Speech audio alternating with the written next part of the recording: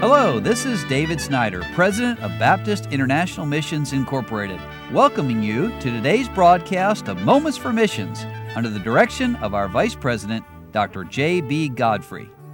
Well, I have enjoyed this week talking with my friend Daniel Jenkins, telling us about the brand new work they have in the country of the Gambia. And take up there, Daniel, and just tell us, you've got the language now, you've had some time to learn culture, you're still learning, I'm sure, but you're reaching people in this huge city with the gospel. Yes, sir.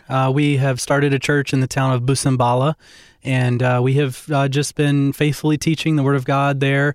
And we were just speaking a few moments ago about how reaching people there is very different than maybe it would be in America.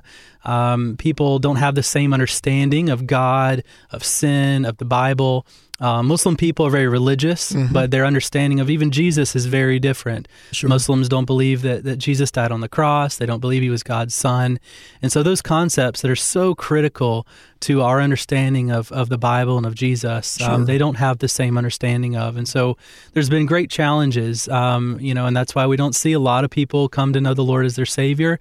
But there we do know that people are being taught and understanding who Jesus is. And so we have loved Sure. our time there in Gambia and planting the church there. And of course, it's not, when he says that, it doesn't mean that people will not be saved. It just means it may take not just months, but maybe even years, yes. as you're educating them, teaching them the truth from the gospel of Christ.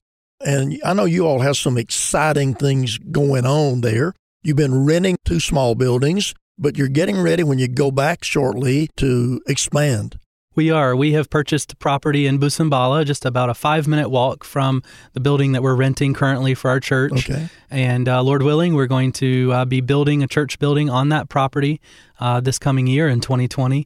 And we're really looking forward to that, to be able to permanently establish this church and ministry in that town of Busumbala. God's been blessing, has given us wonderful people to minister to, and now to have our own property, Amen. our own place to be able to entertain people, visitors, as well as our own church people to come and have fellowship in a little bit larger area than just a little small storefront building. Sure. Will be a great blessing. And I understand, I think I'm right to say you've already purchased the property. We have, yes, sir. We've purchased the property, and we'll be beginning construction next year. And God's brought in even some money to put up the building. That's right. We have raised most all the funds that we need for that. So would you pray for the Jenkins as they go back? They're in a land of darkness, and they have the light of the gospel, so pray for them in a special way. Is there any other thing you'd like to share with the listeners that's just on your heart about this ministry and what you're doing as we finish up the program today? Sure. Our prayer is that God will send more laborers into Amen. His harvest field. We know that God instructs us through His Word to pray for the harvest field. Sure. To pray that the Lord will send more laborers to this harvest field. And it is a difficult place to live and to minister.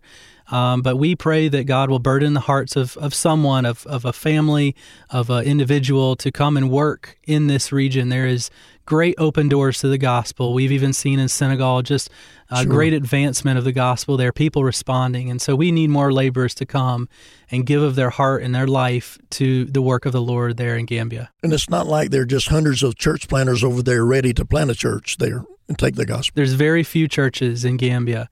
It's 95% Muslim, and of the 5% that would identify as Christian, you have a lot of different beliefs, a lot of different denominations, but very little truth that is being taught. Well, Daniel, thank you so much for giving us your time, and I hope you've listened to all the broadcasts. And again, if you haven't, you can go to our website and find them and listen to them. But not only pray for the Jenkins, but pray that God would empower them to see many, many people saved in the country of Gambia.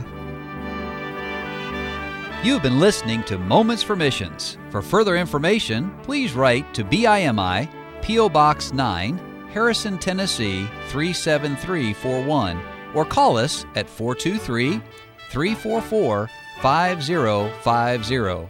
Or you can visit us online at www.bimi.org. Until next time, may the Lord richly bless you.